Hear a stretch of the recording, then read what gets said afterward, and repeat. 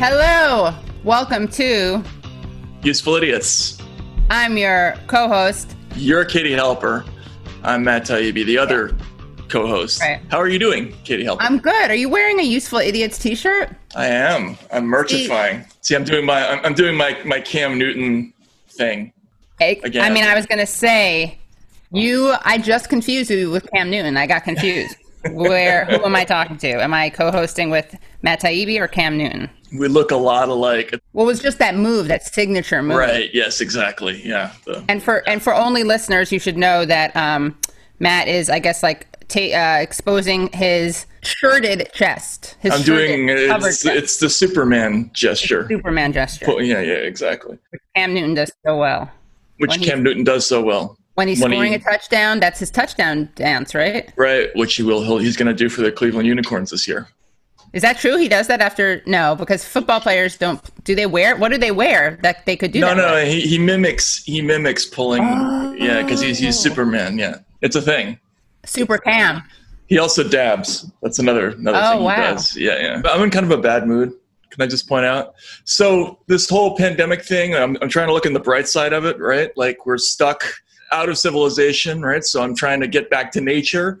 Right, taking that opportunity. I kind of live in a wooded place, taking my kids out, showing them plants, stuff like that. And what happens? I get poison ivy. I was just gonna guess. Don't tell me that you showed them poison ivy. I got poison ivy all over, and it's like I am suffering like the agonies of 1,000 deaths right now. It's like hard. Whoever invented poison ivy, just the dick. Yeah, exactly. Eat a bag of dicks, whoever that is. It's just eat a bag of poison ivied dicks. Right. Yeah. Exactly. All right. 4 food groups. Democrats suck. Republicans suck. Isn't that weird? Isn't that terrible? Got some good stuff this week. So Democrats were very Democrat-y this week, Katie. Yes, Matt. They pulled a classic maneuver in conjunction with Republicans, of course. In helping prolong our stay in Afghanistan. Dan, if we could take a look at the article entitled House Democrats Working with Liz Cheney Restrict Trump's Planned Withdrawal of Troops from Afghanistan and Germany. It's always great to hear Dems working with Cheney, any Cheney, yeah. So here's what we need to know about this piece. That Glenn has been on this much of the last week or so, and not too many other people, because basically nobody cares what we do overseas anymore. So we've been in Afghanistan forever, have achieved really not a whole lot there that is positive, and many negative things. And we're now prolonging the cycle of remaining in countries that don't want us there. Again, what actually happened in this case is that the U.S. Armed Services Committee, and if we could scroll down just a little bit, there was an amendment jointly sponsored by Jason Crow of Colorado and Liz Cheney of Wyoming to prevent Trump from drawing the number of troops down in Afghanistan below 8,000 without a series of basically unmeetable conditions. And it passed with the help of a lot of Democrats. So the leading Democrat who joined Cheney to oppose the troop withdrawal was Ruben Gallego of Arizona. And then there was also Seth Moulton of Massachusetts. Former presidential candidate from a million years ago, which was really only a year ago, right? And Dan, if we could see, there's a video of Seth Moulton explaining his decision-making on this amendment, which passed 45-11 in the Armed Services Committee. Chair, I would just like to share my support for this amendment as well. And I think it's important to acknowledge what's going on right now as we have this debate. We're debating this amendment because President Trump, the man who claims he wrote The Art of the Deal, is dealing in human lives with the Taliban. There's been bipartisan criticism of what a weak deal he got with the Taliban, a deal that's already falling apart. But now we learn that he was making this deal at the same time as there were bounties on the heads of American troops, American sons and daughters. We clearly need more oversight over what the president is doing in Afghanistan. I'd like to see the longest war in American history come to a close as well. But I don't want to see it come to a a close at the expense of our Just national not that security Just not now. or at the expense of our troops. Was it Aquinas or Augustine who said, God, give me chastity, but not now, but not yet? I don't know. That's a great quote, though. It is, yeah. Yeah. Very Give me an end similar. to Afghanistan, Right. but not yet, yeah. Yeah. So Moulton there expressing basically these news stories are a package deal. We had the bounty story, which took everyone by storm. And frankly, if you need us to explain, or me to explain, if you're not on board with this, Katie, why we shouldn't be paying attention to anonymously sourced rumors that are illegally leaked from the intelligence community about Russia stories at this point that tend to fall apart 2 or 3 days after they're initially released. We don't really need to get into that, but let's just say that story was kind of silly on its face. They were extrapolating an entire foreign policy move here on the basis of basically somebody found a bag of money that in a country whose economy is heavily driven by drug dealing, and yet naturally the conclusion that we drew from that is that of course the Russians were buying the scalps of American troops. Right. Paying off the Taliban to kill our folks. We don't need to get into the nitty gritty of that all that much, but let's just say these stories are a match set. That leak conveniently comes out. Next thing you know, we're having a vote to stay in Afghanistan forever and ever and ever. Yeah. And this is an endless cycle that we've talked about before a gazillion times, where the United States pattern in these countries just never ends. Because what do? We come into a country, and because we can't use our military force to keep absolutely everybody locked down, we end up having to make a deal with one or another group in the country. That group inevitably is corrupt or uses the American resources, money, and military power to suppress its political rivals, which creates more discontent, which creates more unrest, which prolongs the need for us to stay. And it's an endless cycle, and we never, ever leave. And everybody wins because the military contractors get paid off.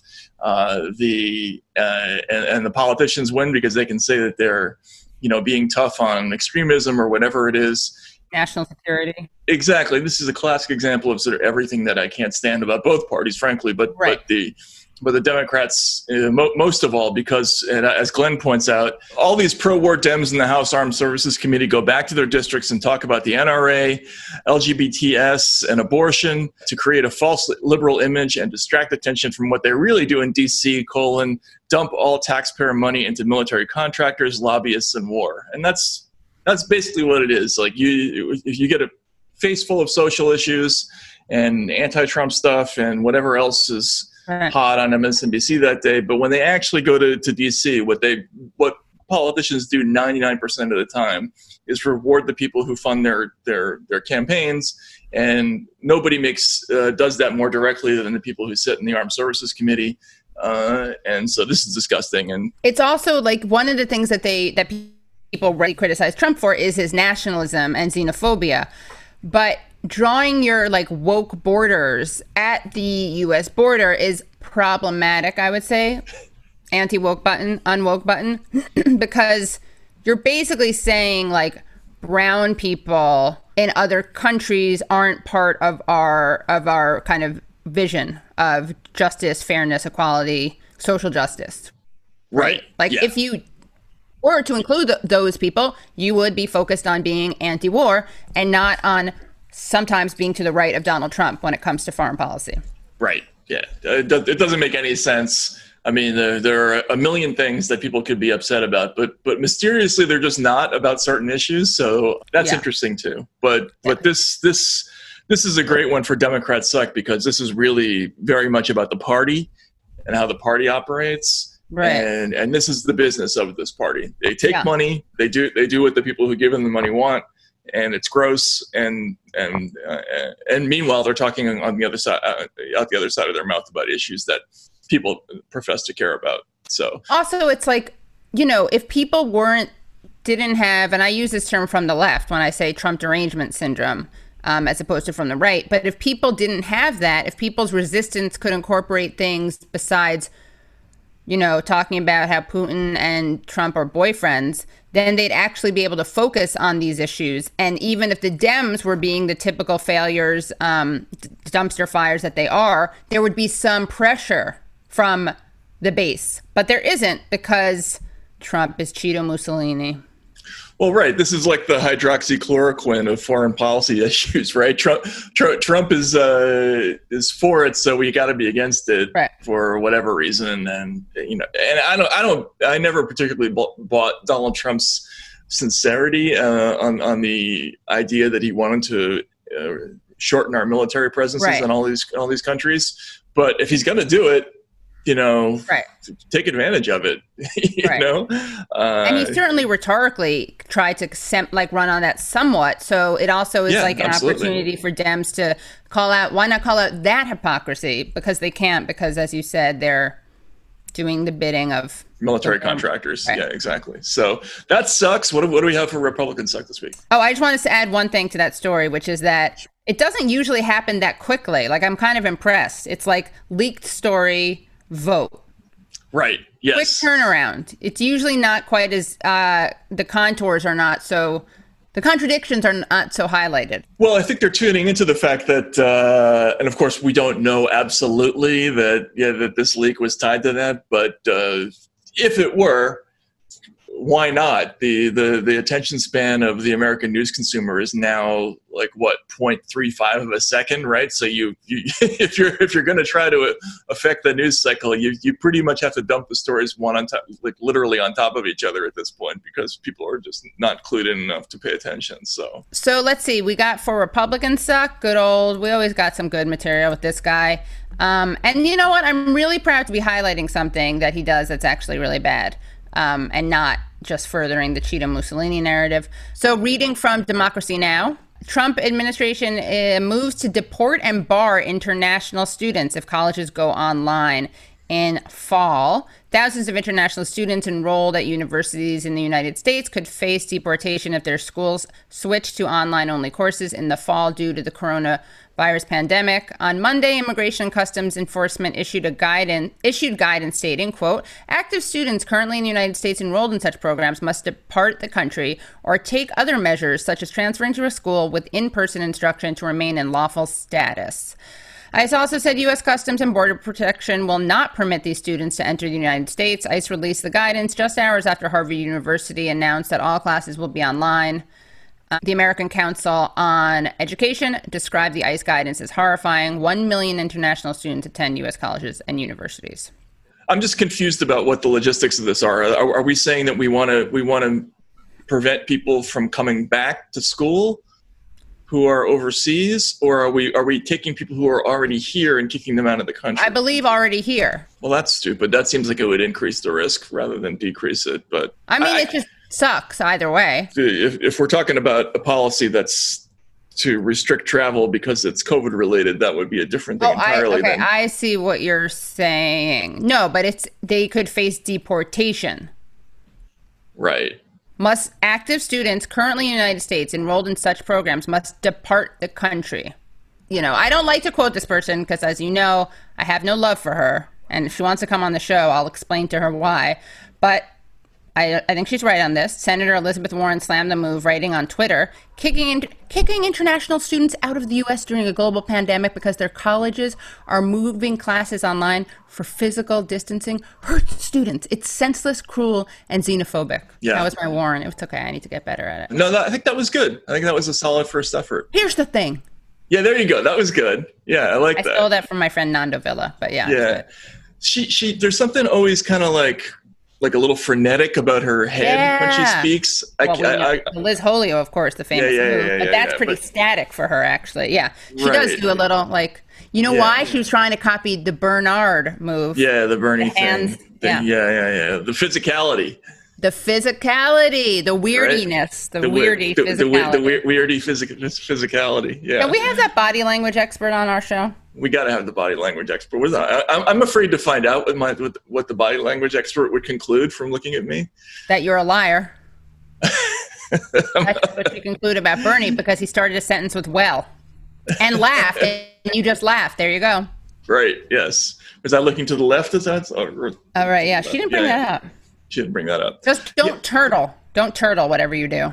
Okay. I won't turtle. Yeah. So this is like the world is insane at this point. It's going to change in 1,000 bizarre ways. Yeah. So. But imagine you've built your life here in part because of education, and then you're going to face deportation unless you can go to an institution that offers in-person classes.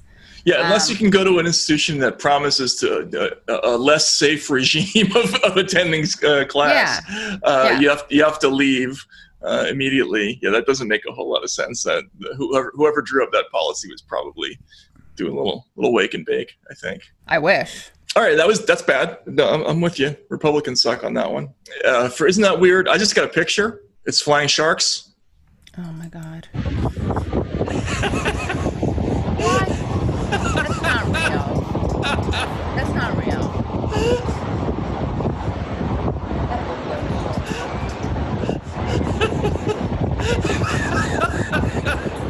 That's not real. We can't vouch for the reality of this thing at all. How big is that shark and how big is that bird? I don't know, but I love it. I just want that to happen more. Yeah, so it's a eagle-like bird flying ridiculously high with an immobilized shark in its talons, and it's a beautiful picture, and it's weird. So that's pretty much the extent of the feature. I mean, that's weird, right, Katie? I mean, I kind of like it because, as you all know, my feelings about sharks. But again, I almost feel like that harms the anti-shark movement because it makes the shark look like the victim.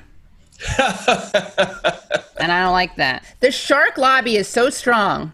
That's right. They're so effective at selling the shark as victim narrative. You have to relentlessly attack the counter-revolutionary spirit that's even inside yourself. Yeah, exactly. The visible enemy and the invisible enemy within. Exactly. I really have to do the work. You got to do the work. So for Isn't That Terrible, we have a really, really terrible story that is extremely upsetting to look at. Reading at BBC, supermarkets snub coconut goods picked by monkeys. The terrible part is that a number of supermarkets have removed some coconut water and oil from their shelves after it emerged the products were made with fruit picked by monkeys. Now, I don't mind fruit picked by monkeys. That sounds kind of fun and cute and adorable, really good gift material. The problem is they were treated like coconut picking machines, and there's awful images of them chained. Oh my God, there's a terrible one of a monkey chained like around the neck. There's a thing around the neck, and then the chain goes down. I don't even want to describe it because it's so terrible. He's sitting on a tire. It looks like a Daumier painting or a sketch or something like that. So terrible. PETA said that they were told the monkeys would have their canine teeth pulled out if they tried to bite handlers. I want to fight in the resistance. I want to join these monkeys, and I want to tase these people who are making them work. These curious, highly intelligent animals are denied psychological stimulation, companionship, freedom, and everything else that would make their lives worth living. Also, they can be used to gather coconuts, said PETA Director Elisa Allen. PETA is calling on decent people never to support the use of monkey labor by shunning coconut products from Thailand. But what are they going to do with these unemployed monkeys now? That's what I was thinking. I'm on the fence about this. No, especially since it says that monkeys can pick 1,000 coconuts a day and people can only pick 80. So I think in the marketplace of labor, if the monkeys are, we need to organize them though. That's what we need to do. We need to organize their rights. International League Federation of Monkeys, or the IFOM. Yes, but I want someone to take care of the monkeys. I guess the idea is if they're not chained up and picking thousands of coconuts a day, they can just frolic around. Those monkeys do look sad, though. The chains seem unnecessary. Sad. So, do we have anything else for Isn't That Terrible this week? That's all I got. Okay. All right. So should we move on to talking about the issues of the day? Sure. Yeah, let's do it. So I wanted to introduce a new segment called McResistance Karens. And this was inspired by a tweet that was getting some attention. The tweet was by Deborah Messing, who is known basically for Will and Grace, where she should have remained instead of becoming a voice of pseudo resistance or the Mick resistance. So people were upset because Kanye West announced that he was running for president. And someone named Ricky Davila, a singer, tweeted, "To be clear, Kanye West is a red hat wearing MAGA lunatic. So if he's wanting to run for the presidency, it's probably a plan between Trump and Kanye to strip whatever support they can away from Biden as a last-ditch effort. That's what I believe." And then amateur political scientist Deborah Messing weighs in. Absolutely. He's playing Jill Stein. He's trying to take black voters from Biden. It's disgusting. And then to this, Nina Turner, friend of show Nina Turner, responded, "Black voters are not owned by anyone. Our vote should be earned every election cycle. We can think for ourselves and don't need your help. Sometimes it's best to stay out of family business." And then Deborah Messing tweets back, "Oh, please, Nina." Sorry, the please is all caps. "Kanye is a avowed Trump supporter. Trump's numbers..." Avowed? I love that. Exactly. Yeah. And you'll see why that's especially rich coming now. In a second, Trump's numbers have plummeted. Trump doubles down on his racist platform at Mount Rushmore, and 100 days before election, Kanye is going to announce, "Now, I thought you were smarter than then, Nina." Then. Isn't it? Yeah. So I just want to go over in her claim that she thought Nina Turner were smarter than that. She says Kanye is a avowed Trump supporter, and I thought you were smarter than then. But the cool thing is what she talks when she mentions Stacey Abrams down here, right? So then she says, "Biden swept the AA vote in the South. Kanye has millions of young AA fans. It's not racist to say that Kanye can take Biden-leaning voters from him. It's numbers, statistics. If you want to use this to grab your spotlight, by all means. If you really care about the AA community having their vote counted, I'll have Stacey Abrams call you when I speak with her this week." That's outstanding. That's outstanding on like 19 different levels. It's outstanding, right? It's 19 great. different levels. She drops some of my best friends are black politicians with whom I speak, and will have call you. Yeah. So I've been told not to go anywhere near the Karen word, but this is Karening, right? Yeah, it's better than Karening. It's Mick resistance Karening. It's Mick resistance Karening. Yeah, it's the best kind. It's like Karening while pretending to be a woke ally who's going to white-splain the numbers and statistics. Don't pretend that you thought someone was smarter than they are, and then use messed up grammar. And yeah, the all caps, I'm going to explain this stuff to you. It's just really gross. She needs to have some humility / you know what she needs? She needs to read White Fragility and find a friend who's good at cross-racial discussions. And she needs a friend who's an expert, a white friend who's an expert in cross-racial dynamics. Yeah, cross-racial dynamics, yeah. In fact, you know what? I think we can be that friend. Oh no, we're not experts in cross-racial dynamics. Do we know anybody who is? I think Robin DiAngelo could do it. She could. Do you think we could put them together? Yeah. So Robin would tell you, if I don't mean to speak for Robin, I don't mean to deny her agency or silence her or take away her voice, but or invisibilize her. But she would probably tell Deborah that she could call Nina Turner and request permission to repair the racism she perpetuated. Right. Yes. Exactly. Yeah. Yeah. No. There's a lot to unpack there. She's got a lot of atoning to do. She really does. Just for this. The problem is, it's more than atoning. She needs to just what has to go through your mind to go on Twitter and to tell Nina Turner that she's going to have Stacey Abrams call her to remind her how to be black or whatever the hell. Yeah, you have to be so high. She is so entitled, this woman. Do we have anything else we want to talk about? Sure. Do you want to talk about that letter? Do we have time? Yeah, let's talk about the letter. So this segment should be called "Letter Everyone is Wigging About." So, Katie, how would you describe this letter? Well, this is a letter that was written, I guess, the goal of it is to cancel culture, if you will. Is that well said? Well, yeah, oh my God, is that well said? Deborah Messing. And it was sort of organized by I think, future friend of show, Thomas Chatterton Williams, and it was published in Harper's, and essentially, and it has such signatories as Margaret Atwood and Noam Chomsky, and it encourages people to no longer cancel each other. Some of the lines in here that I thought were the most interesting are, the way to defeat bad ideas is by exposure, argument, and persuasion, not by trying to silence them. We refuse any false choice between justice and freedom, which cannot exist without each other.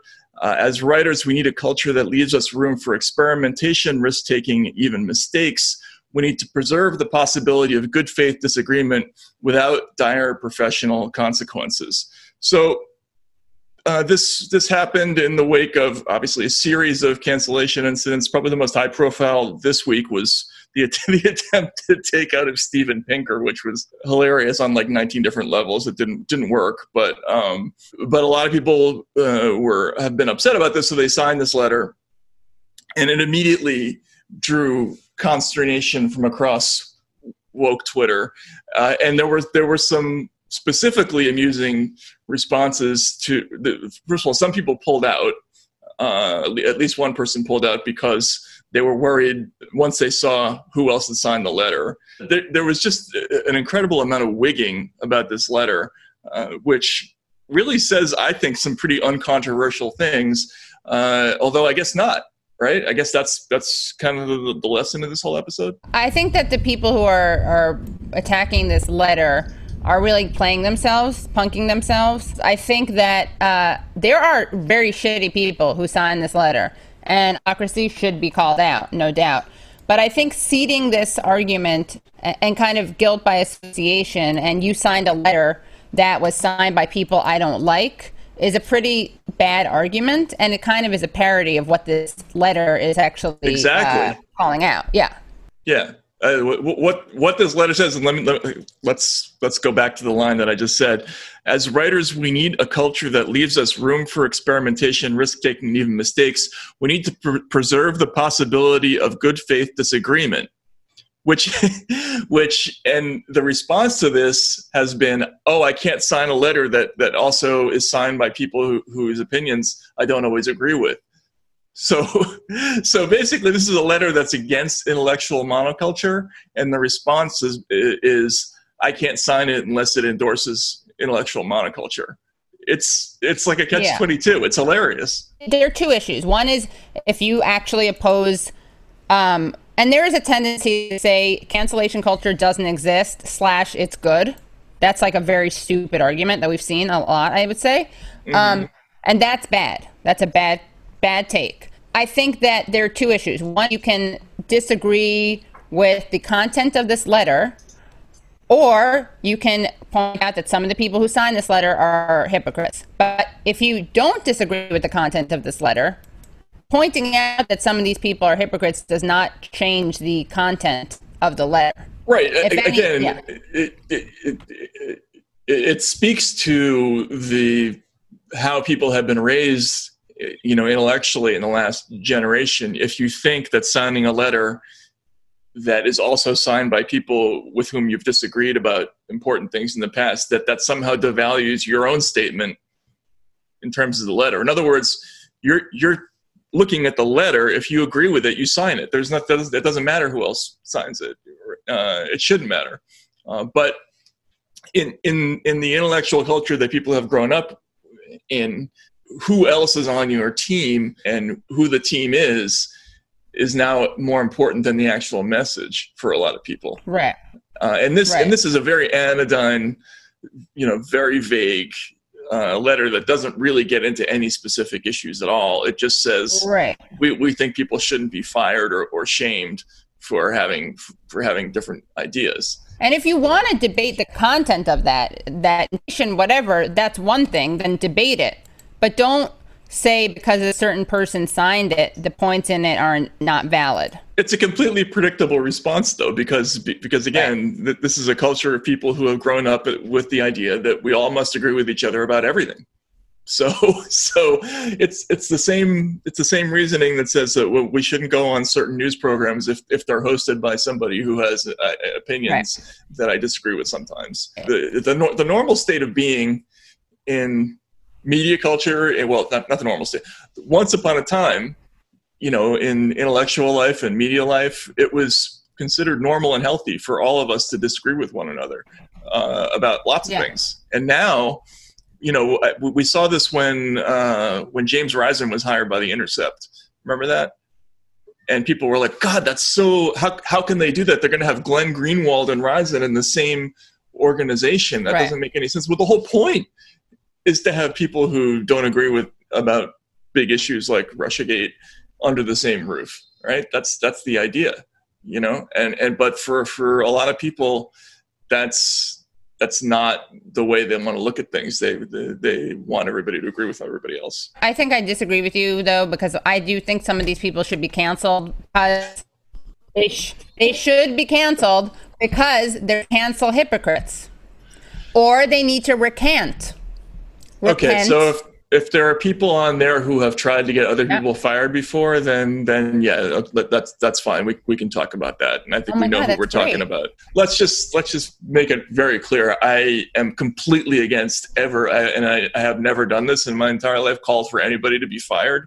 I think it's actually a uniquely sort of evil thing to try to deprive somebody of their livelihood, and it's incredible to me that people are so casual about it these days, and so I am totally against that. I don't even like to joke about that, so that's where my reaction to you saying that. I get that you don't like people like. Well, luckily I do like to joke about that. I know you, yeah. But I mean, one of the people who signed this letter is Katha Pollitt, who tried to ruin my career, and I would gladly have signed the letter with her. So that does suck. If you're a person who indulges in this kind of behavior, and then suddenly you're signing this letter, okay, yeah, fuck you. That does suck. But I'm willing to overlook that for the time being, because I think at this particular moment there are so many people now who are under attack at work for various reasons, that it's a good thing for a whole bunch of people to kind of put their foot down and say, okay, enough of this. I don't think it's gonna work, frankly. Yeah. But I think it's a good thing. But it's amazing. I still think it's amazing, the reaction to this. We were talking about so Jennifer Finney Boylan signed the letter and then changed her mind. I did not know who else had signed the letter. I thought I was endorsing a well-meaning if vague message against internet shaming. I did know Chomsky, Steinem, and Atwood were in, and I thought, good company. The consequences are mine to bear. I am so sorry. To which Malcolm Gladwell replied, I signed the Harper's letter because there were lots of people who also signed the Harper's letter whose views I disagreed with. I thought that was the point of the Harper's letter. So that's kind of it in a nutshell, right? This is why I'm also very mad at the people who are responding to this letter negatively, because I don't want to have to point to Malcolm Gladwell tweets. I think a lot of the leftists who are criticizing this letter, instead of saying it's a bad idea or the content is bad, or it's bad by association of signers, we should be like, yeah, we actually agree with this. And this is not just an issue that David Frum gets to talk about because he's a war criminal, which he is, and has blood on his hands. Anyway, we'll see where this goes, because obviously we're in the middle of kind of the golden age of canceling. You have to check Twitter every 2 seconds to see who's been canceled. And so what's your bet? Do you think it's going to be slowed or expedited, the rate of canceling, by next week? I'm not sure. It's a good question. I just think we can do both. We can call out the hypocrites, or if you want, Matt, we can call them in. That may make you feel more comfortable. I hate this thing that we have in modern, internet culture, where any list of people immediately invites, oh, this person sucks and that person's bad and this person's bad and that can we get away from the idea that people are bad? Sometimes they have bad ideas, and we have ideas. David Frum is bad though, and Barry Weiss is bad. Okay. They're bad people. I don't think it's necessary to think that way. I think we have a disagreement about that. I think it's a peculiarly sort of modern way of thinking that people are either A or B, and I just don't think that way. Well, do you think that there are people who are just bad? Well, I think there are people who are serial killers, right? Who are sociopaths and can't be cured, and they're probably beyond help. But beyond that, I don't really think that way. No. What about Dick Cheney? I think it's a mania with modern internet culture to just be like, this person sucks and that person's bad and this person's bad. Can we just not? Yeah, I agree to some extent, but behind closed doors. Would you not call Dick Cheney an asshole? How about behind closed doors? I don't think about it. I'm not suggesting you spend your life that way. I'm just wondering if you do. Especially because you would go after people a lot, but you're just saying you're going after their ideas, not them as people. Thomas Friedman. Thomas Friedman, I think, is hilarious. Oh, okay. I mean, he's written some terrible things, and I pick on him, a lot, but. I wouldn't want to throw him in a wood chipper. You know what I mean? I think that's the difference. There's this visceral hatred that people indulge in now. I think some people suck, but I can't be 100% sure. I wouldn't want to be pulling the switch on them. You know what I'm saying? Because who knows? This is a reverse of the usual dynamic on the show. Usually you say something and I retreat and seethe. But right. This time it's the other way around. Right. No, you're not for the death penalty either. No, I'm not. I definitely don't think these people should be sentenced to death at all. Nor do I think that they should face, I do think, look, I want to put that out there, guys. I'm not calling on useful idiots, listeners, or viewers to do anything. Maybe to Pod Save America. Maybe to the Axe Files. Okay, in this limited circumstance, I can be down with this point of view. I knew we could find a point of agreement. I knew it. Right. Yeah. Somebody we can hate together. All right, so we have do you want to tell everybody about our guests this week? Really excited. Have a really great guests on today's show. Not just one guest, but two. We have Liz Franzik and Brace Belden, who are the co-hosts of the TrueAnon podcast, which is a Jeffrey Epstein-focused podcast. And we're going to talk to them about the latest and really more directly, Ghislaine Maxwell, because we got some updates on her. All right, well, let's hear what they have to say.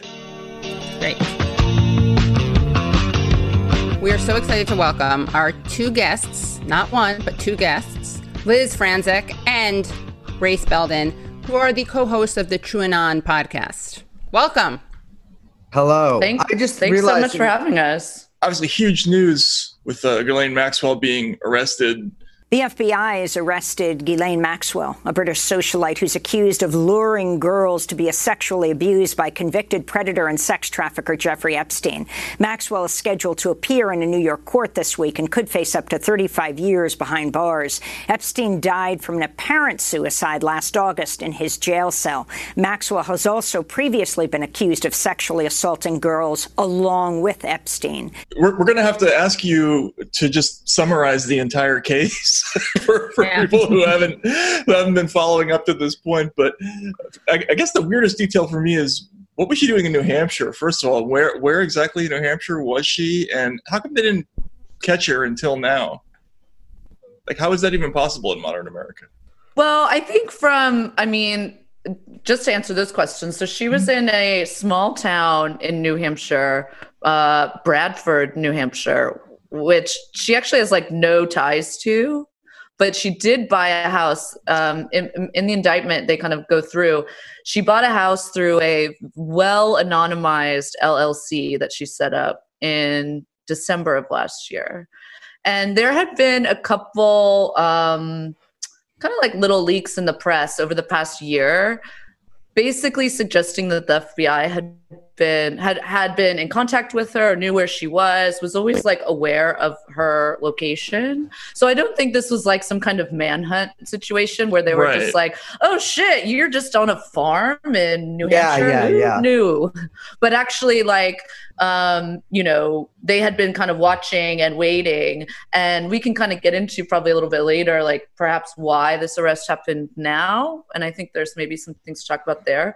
But I think it's pretty clear that the FBI pretty much knew where she was, and it sounds like she has been kind of hopping around New England maybe left the country once or twice, but hopping around New England for the past year, as one does, I suppose. Sure. Yes. So you mentioned why now potentially, right? I mean, isn't the big conservative pipe dream that this is a last Trumpian gasp to get the Clintons before before perhaps the show ends in November, or what's the theory there in terms of the timing?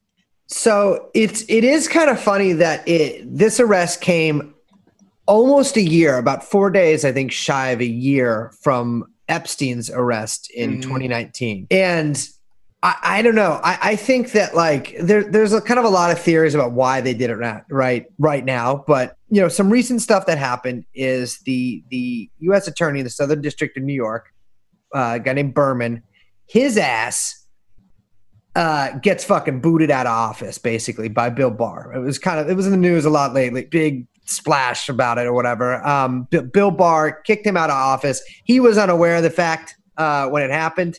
Put out some statement, and then within the next couple of days, they figure out a way to remove him. I think by having Trump do it himself, which I guess he is the authority, even if Bill Barr lacks it. There was some sort of controversy over who they would replace him with. They wanted to replace him with the head of the SEC, I think, right? Yeah, that storied, famous, hardworking institution that hasn't been absolutely, completely gutted and totally useless in its current form. But he is actually replaced by his deputy, a woman named Strauss, who, funnily enough, Berman, Strauss, Bill Barr had all worked on separate sides of the Iran-Contra investigation before. So these people all know each other. It is very interesting that this arrest comes 2 weeks after Berman is kicked out of office. I don't know if it's like a Southern District of New York kind of getting revenge for their fallen boss or whatever, but I think that's like a really notable sort of fact in this whole thing. Okay. Yeah, I think that context is important. And like Brace said, there's, you could read it as maybe the staffers like trying to stick it to the U.S. Attorney's Office. It's funny. You mentioned the Clinton thing with the, cute people saying, oh, this is Trump finally,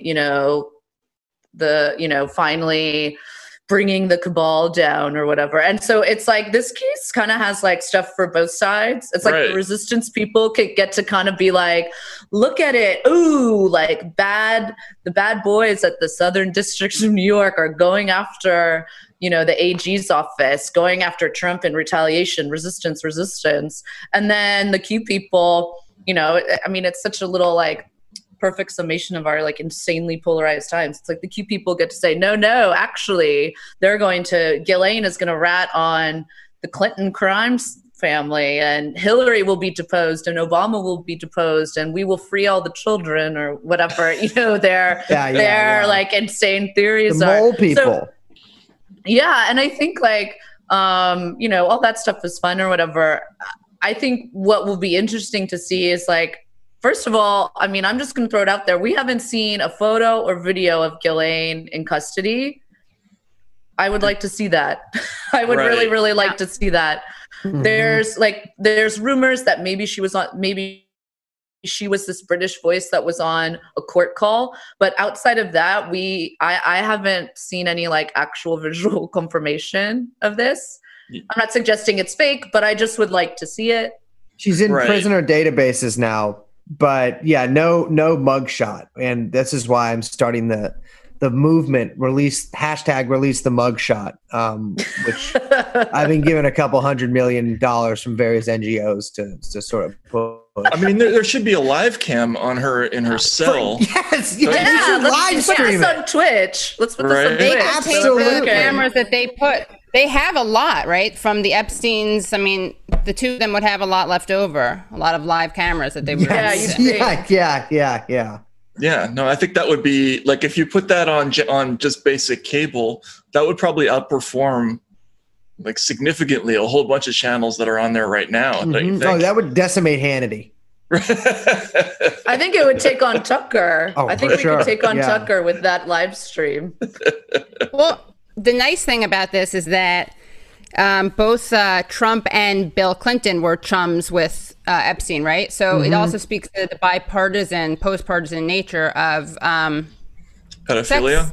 Sex trafficking, basically, right? I mean, that's been really a surreal thing to watch during this whole sort of basically year since Epstein was arrested.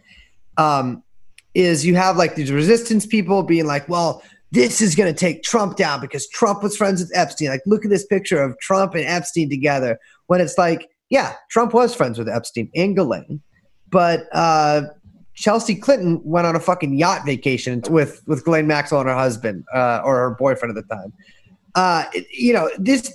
That's not how it works. Like, I mean, Clinton invited Trump invited Clinton to his wedding.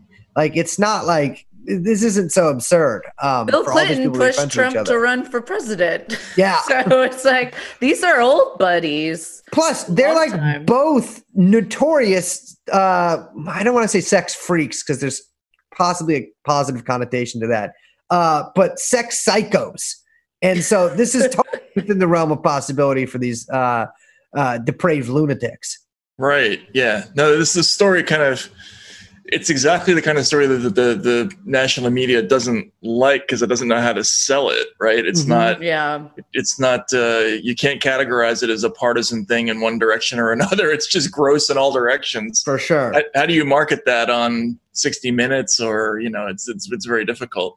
Well, and it would just implicate all their bosses. Right. Like, they all have their own ties to all these sorts of things. I mean, that's what's so funny, too, is that it's like you have a story. And I think that's part of, like, what the project of our podcast is. But it's like you have a story that so, like you say, so perfectly encapsulates and implicates both sides of the ruling class, if we can call it that. And yet you have, these both sort of like polarized sides, like team blue, team red, whatever, pulling out what they want for their own purposes and refusing to kind of understand or see or even admit that this, crosses both, that this actually encapsulates everyone. Like, you'd think that the resistance people would be smart enough or aware enough not to try to use this against Trump, because that would lead to Bill Clinton, but they're somehow not. Well, but that's the reason it never psychological. Yeah, it never came up in 2016. Really, they picked the Democrats picked the one person to run against Trump who couldn't bring up Epstein. Right. Right. And yeah. Yeah. Well, or like anything else. Yeah. Right. Yeah. Or like, right. I mean, and Trump brilliantly brought Juanita Broaddrick to that debate right after the Grab by the Pussy tape came out, which totally hamstrung Hillary Clinton.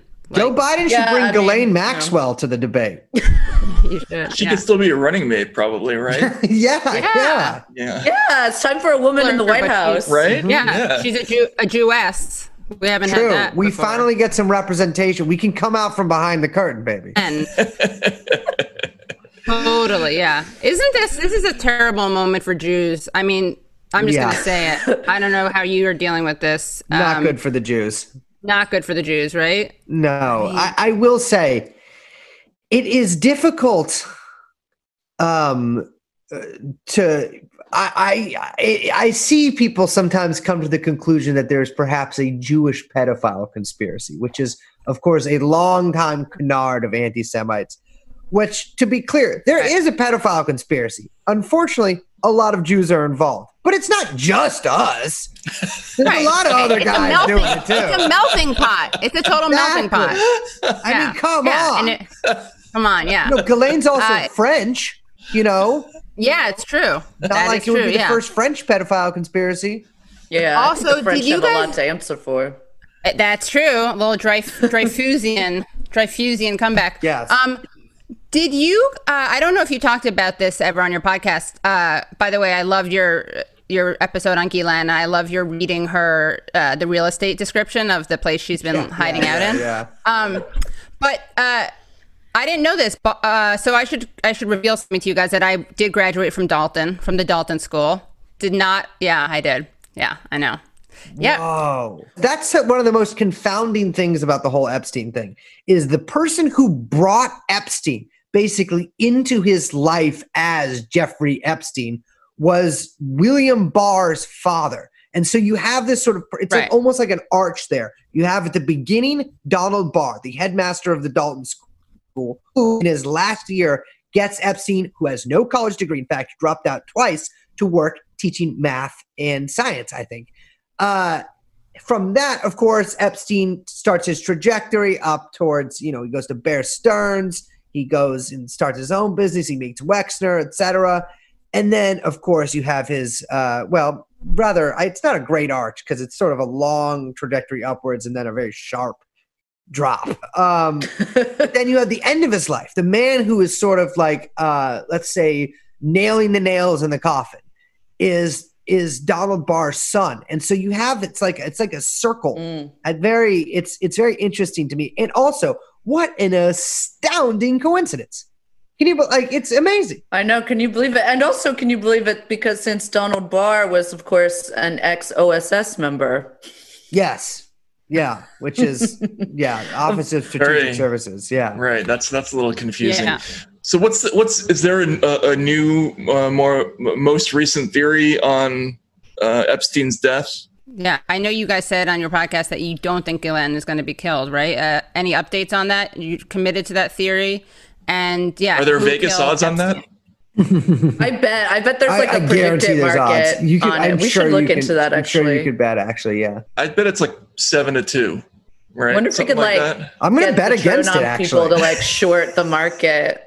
Yeah, what's the deal? I mean, what's your theory right now on Epstein's death at this point, or what's the most salient theory? Well, I think it's obvious, which is I don't think he killed himself. Right.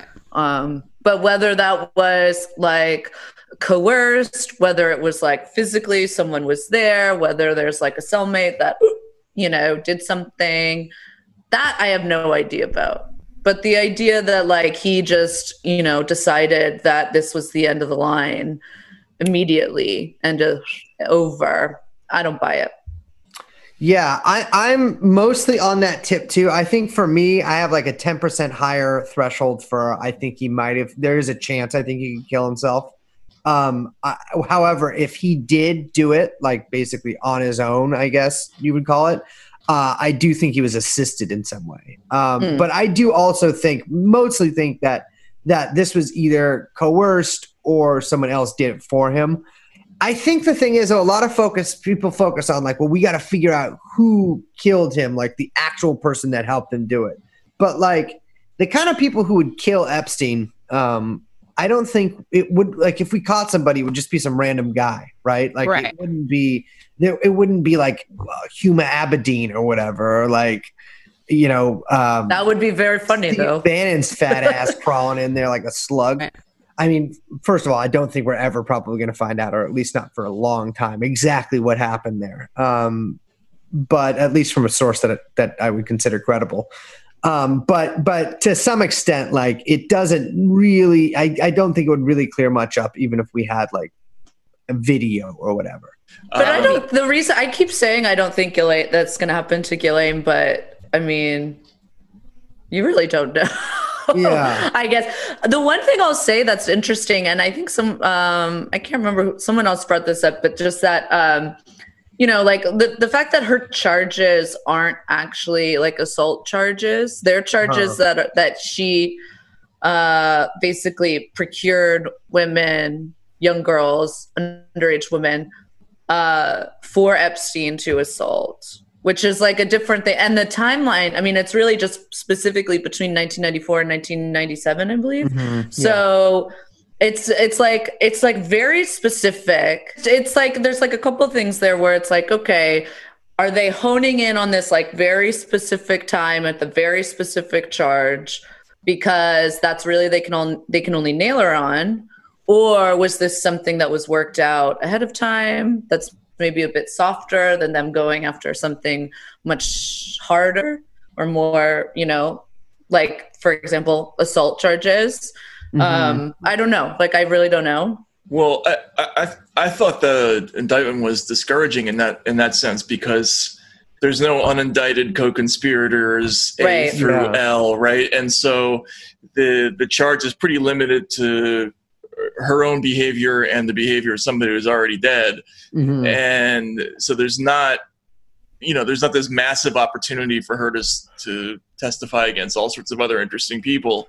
Doesn't seem on the face of it anyway. Am I wrong about that? Or no, I think that's correct. And I wonder if, again, it's like, I wonder if the office did that because of the insane plea deal that Epstein had and trying to basically get around what was basically blanket immunity for any unnamed co-conspirators in the past and or future, which is like the most insane, incredible, like, just a totally incredible deal. And I wonder if they were trying to get around something like that. That would be the charitable reading. That's actually kind of what I think is famously Epstein's plea deal included federal immunity for a bunch of people who were not named, but clearly one of them is Ghislaine Maxwell. And so I think that may be, first of all, why they didn't pursue some of the sex charges. But also, I think it might be easier to prove that she trafficked these girls. I mean, the sentences for these crimes are not like 25 to life or whatever. But certainly, if she's charged, she's charged with, I think, with three different crimes that are basically the same thing, which is basically trafficking. I think all of those carry a sentence of like maybe 10 years. Obviously, sentencing is a complicated issue, and that doesn't necessarily mean she'll get that. But I think that these, first of all, will be easier to prove. Certainly, the perjury charges that she's got hit with will be easy to prove because if you look at like what they're saying she lied about, it's a prosecutor asking her, "Are you aware of Jeffrey Epstein like having sex with young girls?" And her saying, "No, I am not," which is wrong. So yeah, I basically, in essence, like agree with Liz there. I just think that like the 94 to 97 thing seems to be really pointed, that they're focusing on a specific number of incidents in girls that they, I think, can prove happen, because with stuff like this, it's notoriously hard in rape cases to get physical evidence or anything like that. I mean, this one probably much less so, considering especially that the FBI is in possession of stacks of DVDs recorded from Epstein's house. But which I don't know. Dershowitz is not in, right? That's what he says. Yeah, he says he's Alan not. Dershowitz is not in those videos, so he clearly is not involved. But like, yeah, the Dershowitz thing is really baffling to me, because he said the other day that he hopes that there's videos, which this is like classic thing. This is what he always does. He's like, "Oh, I hope there's information out there that implicates me." Then information comes out that implicates him, and he's like, "Well, I hope there's more." It's like he's just like, God, that. I don't think the man is a bit duller than I think he has been throughout his life. He's never been particularly nimble socially, let's say, but I think he's a fucking loser. Yeah. So there are odds on her testimony, and it's 6-5 that she will testify, but there are odds on who she's going to testify against. And Dershowitz is the fourth most likely. Who's the third? Prince Andrew is 4-1. Ehud Barak is 2.5 to 1. Glenn Dubin. Larry Summers 6-1. Larry Summers, that one. That would be pretty hilarious, because I was pretty sure Biden was going to tap Summers for something. With the Prince Andrew thing, I don't think a lot of people have sort of realized how big a deal that would be if the FBI arrested a member of the British royal family. Considering that, like, his mother does have like an actual, if mostly ceremonial, role in the state there as head of state. Totally. I think that would I don't know, I can't think of anything like that happening. I mean, certainly the last big royal sex kerfluffle I can think of was when I believe a Saudi prince had a slave in Beverly Hills and she escaped, but that prince was just allowed to leave the country, as far as I remember. It might slightly I'm not exactly sure the circumstances of him leaving, but he left. They didn't arrest him. And so I can't imagine that would happen with Andrew. Yeah, I really do not think that the United States is going to be arresting Prince Andrew. I mean, I just think that would be, I'm imagining the diplomatic call the courtesy call that would happen between like fucking Trump and Trump's office and fucking Bojo. It's like, Whoa. This is not happening. What if they did a fucking prisoner swap? What if they did a prisoner swap for that fucking Andrew ambassador's wife? No, for that ambassador's wife who fucking killed that guy and then fled the country. The American ambassador, or he was like a diplomatic employee's wife. I don't know if you guys know about this. I don't. I don't know. He was a diplomatic officer in Britain. His wife was had a couple too many points at the local pub, Barino, and fucking killed somebody, like dead with her car, fled the scene, and flees the country with her husband. It's kind of like hushed up by the embassy. And Trump's idea, like, it caused a pretty big diplomatic row because the U.S. wouldn't repatriate her to face charges or anything. The guy's family is like crying on TV. They're fucking heartbroken. Their 19-year-old son is dead. I vaguely remember this. I think like last year. Trump invites them to the White House, and his idea is to have the ambassador's wife in the next room, not tell the family, be talking to the family, giving their condolences, and then be like, open the door. Let's all make up. Incredible. That's because Trump is actually a big proponent of restorative justice. Yes. And so he was trying to pioneer a new sort of, justice system here. It's funny. The family was like horrified at this. They're like, oh, what a... Yeah, no shit. Like, it's insane. Yeah. I like the reality show concept of Prince Andrew going through the United States criminal justice system. Oh, it'd be incredible. Yeah. Right? I would love to see it. I would believe me. There's nothing I would love more than the see him all tatted up and everything, Yeah. Yeah. Right. He comes out and he's got like Nazi lowriders. Exactly. He's playing basketball in the yard and all that stuff. He's just immediately killed by Black Gorilla family. He's getting drunk on Pruno every night. Yeah, that would be great. So who else is at risk in this whole situation? Do they have odds on her dying, by the way, on her being killed, Matt? Let's see. I'm looking. Oh yeah, let me mention that real quick. So my theory is that she's not going to die because that would, I'm not ruling that out, but I don't think that's what's going to happen. I think that, how Weinstein started the trial, like being able to walk and like talk and stuff like that, and he ended his trial like dying in a coma or whatever, or right. Whatever was wrong with him or whatever. He just like had that incredible like pancake makeup on even more every time, where he looked like paler and paler. But my theory on what's going to happen to her is she is either going to get sick, maybe with COVID, but probably with something else, or have like a mental breakdown or something. She'll be really drugged up, unable to testify, or they will literally make her like a drooling moron, Jolly West style. Look what happened to Jack Ruby. Jack Ruby gets arrested. He's fucking able to talk pretty normal. By like the time he's like really testifying, the man is a drooling idiot. Right. Not ruling that out to happen here.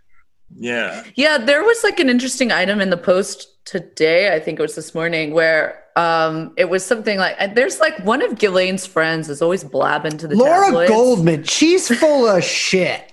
Although I do want to have her on the podcast, but she's full of shit, baby. But go on.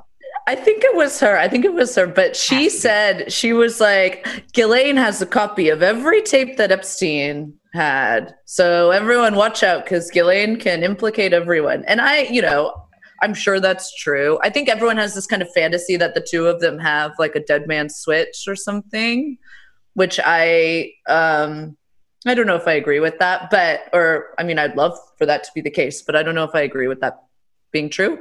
But I think that like, again, all of this is like predicated on the idea that that there isn't something already worked out behind the scenes. And it's just really hard for me to believe that she was getting arrested and the feds hadn't maybe worked out some sort of situation where they already know exactly what would be said if they were going to go to trial, or a deal had already been worked out. And you know what I mean? Like, I just have a really hard time believing that they just like showed up out of nowhere, boom, you're arrested, thrown in the clink, and like, you know, Law and Order music plays, and we're going to have like, you know, the search for justice down in the Southern District where they take on the big bad guys. I just like I just don't believe that at all. Sounds like a load of crap to me.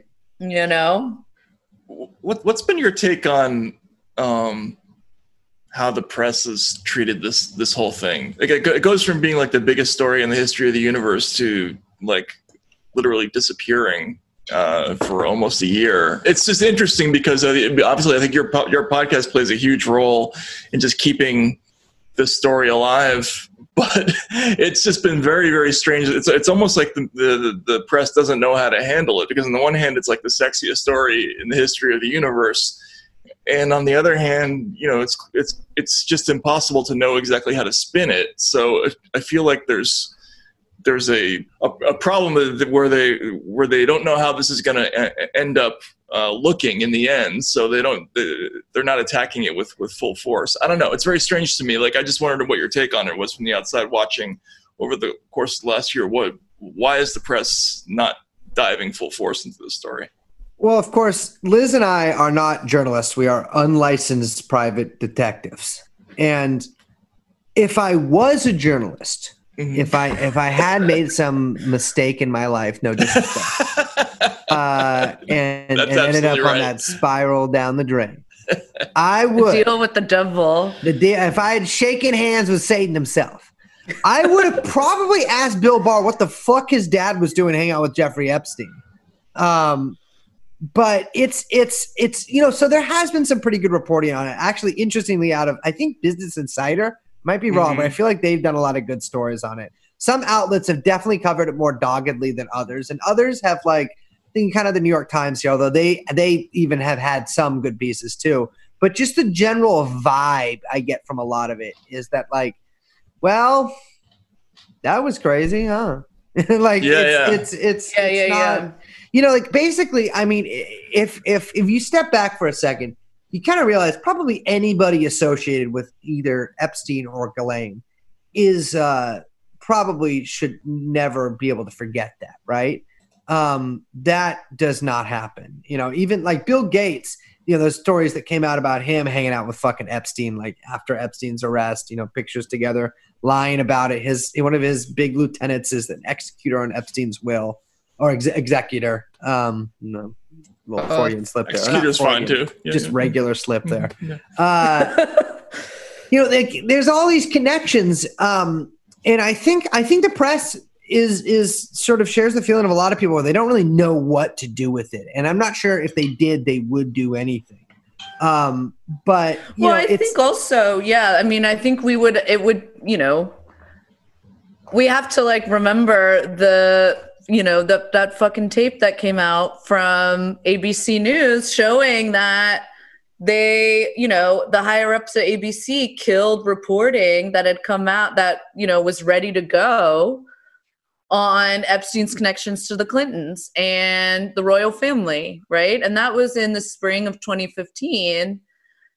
Well, what happened in the spring of 2015? Well, Hillary Clinton announced she was running for president and a new royal baby was being born. So, like, these powerful people can threaten access to shut down stories. Now, I mean, that's the thing we try to, like, really get through on our podcast is, like, it's not even a conspiracy theory with, like, red strings. I mean, some of it is, but more so it's all of these people that run all of these outlets, including the mainstream press, are big moneyed institutions that have ties to other big moneyed institutions, including the Jeffrey Epstein and Ghislaine Maxwell pedophile institution, whatever, and the ring that they're running with whatever ties they have to intelligence and money and, you know, and all sorts of other things. So, like, it's not just that, like, man, I mean, I do think there is that part where it's like, how do you sell a story to an editor that's like, okay, fine, but we need you know, and you see this with how the New York Times is changing a lot of its whatever it's doing. But, it's like, okay, we need a very specific angle that appeals to very specific people, that tells them the story of like, this person's bad, this person's good. And this gives you the right kind of like superheroes to root for and against the villains that you already know you hate. And like, this story is not that cut and dry because it implicates quite literally everyone. I mean, yeah, that was stunning what happened with the ABC reporter, where we actually saw her complaining about how they killed the story. And that's just something we saw by, because someone released that this video. Fucking Project Veritas put it out. Yeah. Oh, right. Yeah. But like, that must happen all the time on multiple levels. Like, I'm sure people complain about that stuff happening, or they don't even complain, or it's not made explicit. Like Matt, you write about this a lot. You don't have to like take out a red pen and write through something that someone wrote. You don't have to tell them not to cover it. It's like a a natural selection. Who's absolutely paying your bills. So yeah, I mean, why would you want to? And on a more literal, direct note, we have with what happened at Vanity Fair. The editor, I can never remember his name. Graydon Carter. Graydon Carter. Graydon Carter. What did Trump call him? Sissy Graydon Carter. He has like one of those classic Trump tweets that I can never get out of my brain. It was when Trump goes into his weird sort of like flamboyant style, where he called Graydon Carter a sissy and said the Vanity Fair party sucked. Which is, I'll tell you what, one thing Trump's fucking base loves, it is the Vanity Fair holiday party. They're going crazy at it. Well, just to be clear on the Graydon Carter thing, that's because of the spy situation, right? Like, Trump is mad because Graydon Carter was the editor of Spy when they were calling Trump the short-fingered vulgarian. Remember, that was the thing. Every time they mentioned him, it was short-fingered vulgarian Donald Trump. And so it was him and Kurt Anderson for years and years and years. I think Trump never, of all the people he hates in the media, I think those two are probably at the top of his list. Well, because didn't Trump famously cash the check from Spy? Like Spy, I think. Oh yeah, they were sending from like Satan and stuff like that. Yeah, no, they would send checks for like $1, 5 cents or whatever. Yeah. So like $1, $2 to all these rich people and see who cashed them. Which is, I gotta say, that is a fantastic fucking bit. It was, and it was even funnier because if I remember, they the names of the checks, the companies all had these really bizarre. It was like, Pedophilia Inc. or Satan Incorporated or whatever it was, and so not only were you cheap, but you were like cashing a check. That's why Trump didn't want to release the tax returns. Right, because it's the check for 11 cents on there. That's really funny. So with the Epstein story, what's your operating theory on what it is? Is it a massive intelligence conspiracy to blackmail powerful people? And if it is, whose is it? Is it ours or theirs? Like, the thing I always thought was interesting with the Vicky Ward story was that moment where she's told essentially that he can't be prosecuted because he belongs to intelligence or whatever it is. Right. But the story is just so hard to make sense on any level with the available facts. Like, what's the theory that is the least stupid if you were to sit down and try to work something out that somehow makes sense about the story?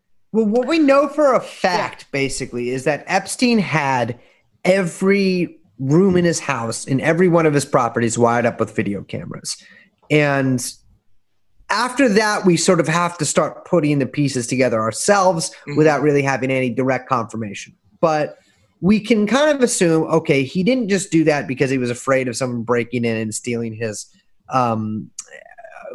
let's say, esoteric art that he had on the walls. Right. Hair care products. Exactly. And we can see from that original story about the FBI raiding his house in New York, they took all the DVDs with the names of young girls and unnamed prominent men on them. We can assume that he was videotaping sexual encounters between older men and younger women. What he was doing with those, I don't know, right? Like I get the sense, and after everything I'm saying after this point is my opinion. This is well, that's all there is with this case right now, exactly. right? Yeah. But if we use the science of historical materialism, we can see that this is very similar in form to see what it seems like a lot of honeypot cases in the past, where someone is video doing something either embarrassing, often sexually embarrassing, on a camera, a hidden camera, and then that video is used as blackmail, right? Right, except it's like a factory level version of that. Right. I mean, the man really, I mean, he's the Henry Ford of pedophilia honeypots. Yeah. Now, who is he working for? I don't know. You know, I don't know. He could be working for any number of people. It could be an independent operator. I don't get the sense, although I totally could be wrong. I don't know if I necessarily get the sense that he was working for one country. You could make a strong case that he was working for Israel or America, or a combination of both. Mm-hmm. But then he's also blackmailing powerful figures from both. So he's probably not working directly high level with like the CIA or the Mossad officially, right? So my theory is that he's working in a network that is an unofficial network of, you know, like there have been many times in the past, of people in even different governments, different parts of governments, in a sort of ring. And I don't know who's the head of that ring, who else is necessarily in that ring. Ghislaine Maxwell, you can take a guess, yes. But Leslie Wexner, also very probably. But beyond that, you know, I'm really, that's why I'm so excited for Ghislaine's testimony. I literally am counting the days until it happens. But yeah, I think that, like, just to kind of build on what Brace said, I think that, like, the most, you know, I don't think it makes sense to say like he was a CIA employee, he worked for the CIA, or he worked for Mossad, or he worked for, you know, I mean, no one's saying he worked for MI6, but if someone is saying that, you know, just to like throw out the different ones out there, but that like DSG, that he was an asset or a dealer for multiple, you know, organizations at any given time through his life. Like, you know, there's stories about him being a weapons dealer, about him being a, you know, retrieving money and guns from warlords in Africa, you know, things like that. So, you know, he had a relationship with the Saudi royal family, for example.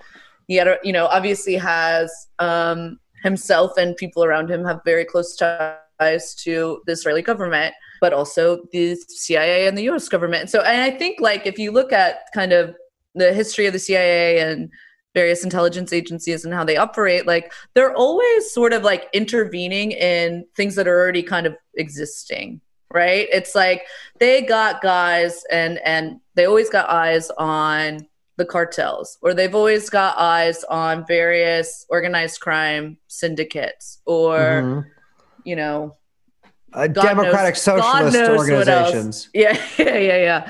But so they're always kind of like dipping in and out, whether or not those are like active, you know, operations that they're working on, or if it's just guys kind of as like contractors in and out, using them for whatever they need at any given moment. I think it makes sense for Epstein to have all of that, all those cameras rigged up at any given time. You know, I'm sure he thought of it as just protection in some way, even if it wasn't something that was like a directive from someone. It was like, okay, well, this will be used. I mean, I'm sure it was like, you know, who wouldn't, if they were running any kind of operation that he was, moving money, moving guns, moving whatever else he was doing, people, all of those, you know, all of those industries, by the way, the CIA is very much involved in, you know, who wouldn't want to have video of some, you know, for example, allegedly prime minister or president, you know, having sex with an underage girl? That might become useful in case someone were to come after you, you know, or so he thought. Didn't seem like it was at any, you know, end of his life. Yeah. The thing that's so wild is that they kind of can't release these tapes, right? Right. Because if you watch these tapes, you're literally watching child pornography. Right. Yeah, of course. And so, I mean, I've sort of been thinking about that lately. I'm like, well, people, you know, I kind of just want them to release the names on the tapes. I don't actually need to see the tapes. Right. But I guarantee there's just a guy at the FBI who just, his job is to play a game of Frisbee golf every day with one of the DVDs. Into the Hudson. Yeah. Can you just go over, because so much of this sounds like a conspiracy theory, which is frustrating because like there are conspiracies, obviously, especially when you're talking about very powerful people and entities. But what's the stuff, like you were saying, these are the facts. What's like the not to say to be charitable to Epstein and Maxwell and everyone involved, not to be charitable, but to be very to be as evidence-based as possible. What are the things that we definitely know? What kind of connections do we definitely know of? Like people on the plane this number of times, etc. Well, luckily, there are two good sources for people that he knows.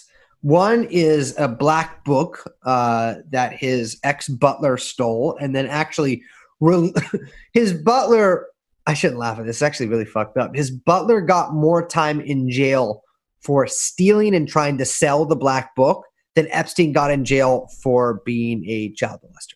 But there's also the flight logs, right? And so there's some pretty big names here. It's interesting. There's sort of two late eras of Jeffrey Epstein. There's like the finance bro Epstein, where he's hanging out with Larry Summers, any number of these other fucking bank crooks that used to hang out with, Stephen Hoffenberg. And then after he gets arrested and he gets out, he sort of tries to reinvent himself as like the startup king or whatever. He gets his people to make a bunch of fake websites extolling the Jeffrey Epstein Foundation, whatever. So what's the timetable for testimony or for anything actually to happen with this case? Does anyone know? I think there's some shit going on Tuesday, right? Ghislaine is supposed to appear in, I think it's Zoom court, which by the way, that sucks. Oof. But Zoom court, where they're going to, I think, deal with the matter of bail. I assume that she will just be kept in, it's not the MC, what's the name of the jail? It's in Brooklyn, right? MCC. Oh, it's not the MCC. She's in the other one. Yeah, I don't think it's the MCC. I haven't looked it up. I've been busy with doing other shit, but I didn't know they had figured out which jail she was getting sent to yet. Yeah, there's like a story there. Apparently she's they're keeping her in 14-day isolation because of COVID. Not because she has it, but just like because that's the protocol that any new person has to be isolated for 14 days. Mm-hmm. But then, of course, people see the story and then they go, "Oh, she's got COVID. They're doing it again." Yeah, there's been insane bullshit coming out in the past. Like literally every story I've read in the past week is just like a sensationalist headline and then literally no facts or anything. Yeah. But so theoretically, we're supposed to see video evidence of Ghislaine Maxwell, which again, she has not been spotted in the flesh for over a year. It was pre-Jeffrey's arrest, the last time a photograph was taken of her. So I'm pretty excited. There was a funny little, I don't know, it's like in some society rag, Upper East Side Society, like bullshit paper, where they were like, talking to the Upper East Side residents about Ghislaine getting arrested. And like some catty old bitch was like, "We're all just waiting to see if she got fat," which I thought was so funny. That's the important thing here, right? Yeah. By the way, Ghislaine has an eating disorder. She's not fat. Right, she's not going to get fat. She could, unless she transitions from her other eating disorder to like overeating. Yeah, it could happen. Mm-hmm. Shake it up a little, You never know. Yeah. If you go, my thing is, if you go to jail, you might as well get fat. I never understand these guys who go to jail and get buff. If you're fat, A, who cares? You're not getting laid anyways. B, you make yourself less of a target. I go into jail, I see a big fucking yoke dude. I'm like, that guy is a warrior. And if I'm a warrior, I must battle him. If I see like a fucking 350-pound slob who's like begging people for a Snickers, I'm like, this guy's harmless. I'll protect him. True. Yeah. Instant like paternal instincts are triggered, right? Exactly. That's an interesting way to think about it.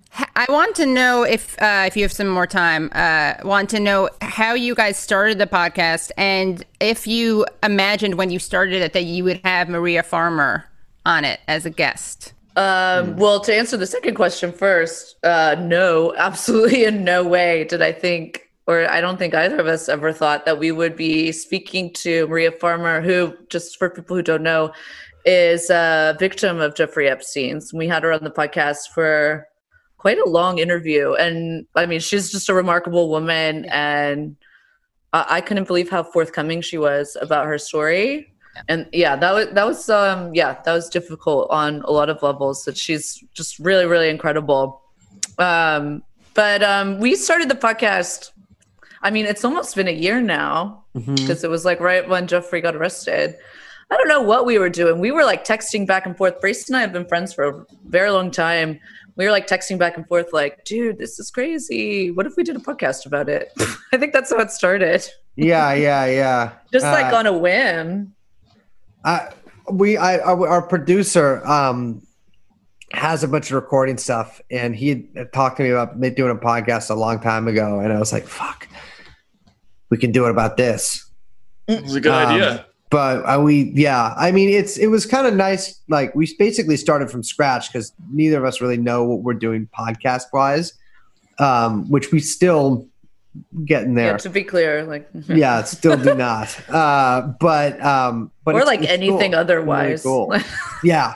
It's interesting because you actually, I mean, you guys are obviously a very funny podcast and very funny people, but it's obviously serious content, and you don't make light of it. And like evidence of that is the fact that you actually were a place that had that you interviewed Maria Farmer, one of the survivors, whose sister was a victim as well. Yeah. We try to not like tell jokes about what he did, but if we're like being funny, it's like making fun of Epstein rather than like what victim, he did, if that makes sense. Yeah. I think too that sometimes, especially as we were especially early on when we were like digging into the facts of the case and like really getting into the some of the testimony and stuff that's out there, like, I mean, I'll just be like perfectly frank, like it was really hard for me to read that stuff, and like it's really difficult ingesting this and then trying to figure out how to talk about it. And sometimes a way to do that is through humor. I mean, and again, not to say that we're making light of what's happening, but like sometimes when things are that overwhelming and that dispiriting, I mean, it's like really looking at some really, really dark stuff, in my opinion, and particularly because you can't divorce it from the cover up at like very, very, very high levels, which gets into kind of an even darker story, which we are, trying to tell. And I think that, taking a light hand with some of it and trying to find places where you can kind of like get some breathing room is like really important. But I don't think that like, I mean, even through all that, I think that, I mean, not to whatever, but, I think both Brace and I have like very, very fierce commitments to justice.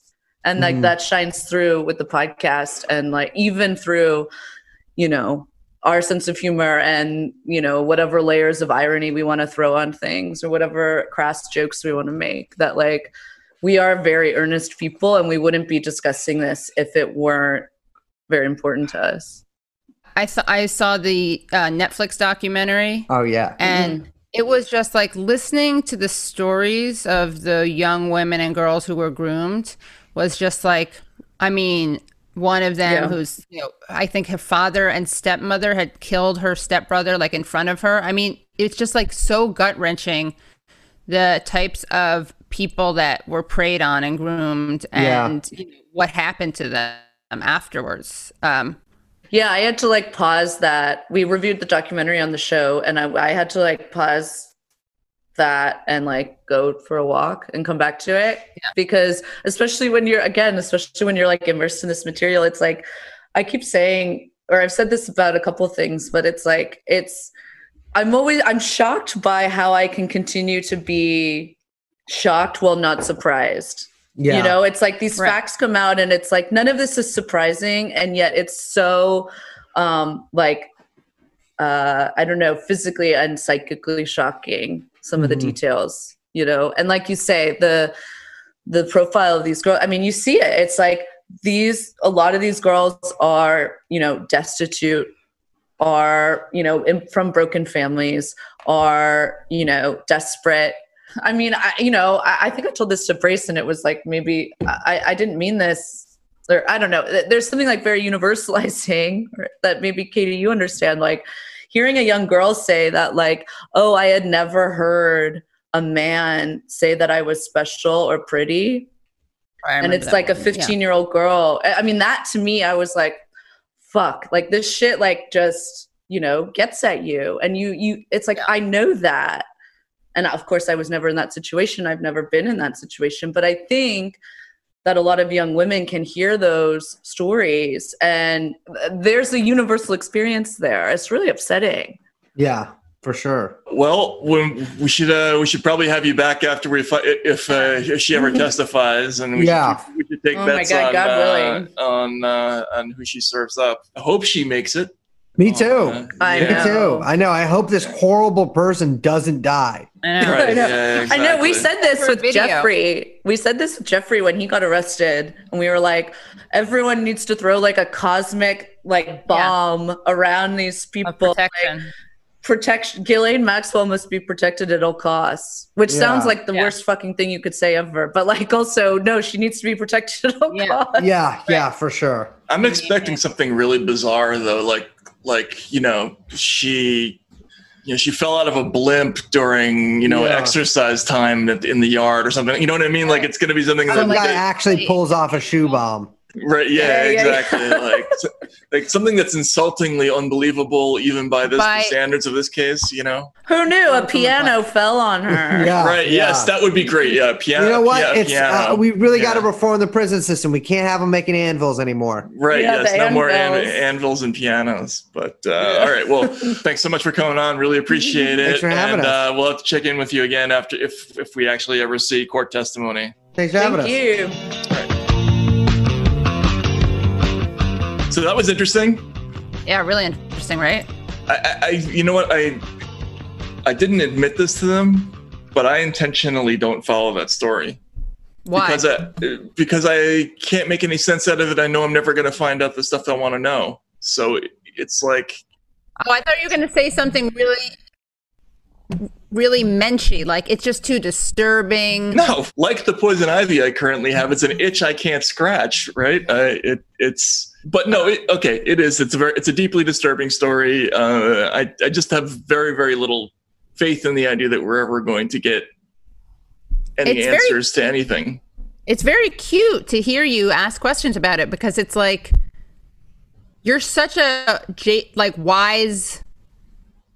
You're so aware of you're so critical of the powers that be, but it's like you're actually the way you ask the questions. It's like, I wonder why the media isn't reporting on it more. Well, no. I mean, I think that's a good question. I don't mean that in a condescending way. Well, look, even if you take the most paranoid and negative view of the commercial news media, they still can't resist a sexy story. Like, it was totally not in the interests of the powers to be to give Donald Trump airtime in 2016, and they all did because he was because it was great for ratings. And what I sense from colleagues in the business about this Epstein story is it's a little bit of like the enormity of it is intimidating. Right. I think because most journalists would rather come to a story and just kind of dip in and dip out, and I'll take a piece of it and cover it for a while, but you can't do that with this. It's this massive sprawling thing. It's a huge commitment and you have to dedicate your life to it the way Liz and Brace do in order to really make sense of it. And I don't think anybody wants to do that. I don't know. I'm guessing. And I mean, again, we heard that woman on ABC say something that probably happens all the time. What I bet happens much more often is somebody goes to pitch a story on this and says, yeah, great. Can you just kind of tinker with the pitch on that a little bit? And, let's work on it. And then months and months later, you've been assigned to 4 more stories in the meantime. And then eventually you just get tired of it's probably almost never like, if you do this story, your career is going to be over. Right. It usually doesn't work that way. You just kind of get it's like people who were trying to do the Iraq story in 2003 and 2004 about WMDs. They would, reporters would be told things like, yeah, can you just kind of like work on that a little bit more and, send it back to me. I'm guessing that's what it is more often. I have some news for you guys.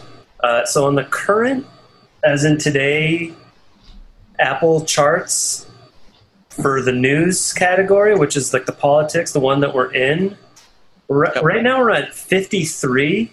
And just to give you some context and some vindication, the Axe Files currently 93. Ha! Nice. Oh my God. That's so great. Because of you, because of listeners like you, we are now ahead of the Axe Files. And the Motley Fool podcast and Last Word with Lawrence O'Donnell. So I guess the homework assignment for our listeners is and viewers is just sort of mentally focusing on beating Savage Nation and who else? Who was the other malefactor? We gotta beat Love It or Leave It. Love It or Leave It. Oh, Ruben. Ruben. Yeah. Ruben, Love It or Leave It. And then there was who is it? Who was two to our left? Vox. Yes, Vox. Vox. We're coming for you. Although the gauntlet has been thrown down, so if they continue to beat us, that's going to be pretty embarrassing. Let's be humble about this, but let's have expectations at the same time. And so thank you to everybody who vaulted us ahead of the Axe Files, which I don't know how I feel about that. Is that really an accomplishment? I guess it is, right? It's good. It's better than the alternative, it's more right? Like it lets us wake up in the morning, and you know what I mean? Right. Yeah. We can be. It's not so much that I feel cocky; it's that I feel like we've been saved from shame. Right. Yeah. Exactly. Yeah.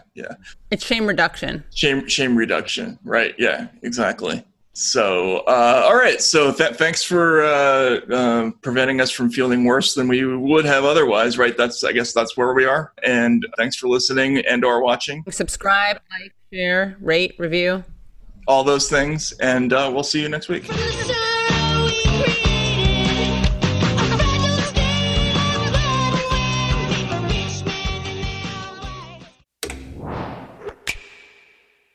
The Bigger Pockets portfolio of podcasts are worthy of your investment. We're having a real conversation as real estate investors. New episodes available every day. It's important to buy where it makes money and not necessarily where you want to travel to. Bigger Pockets, On the Market, Rookie Real Estate, or Money Podcast. The purpose of flipping is to create more cash so then you can reinvest into other types of properties. The Bigger Pockets Podcast on YouTube or wherever you listen.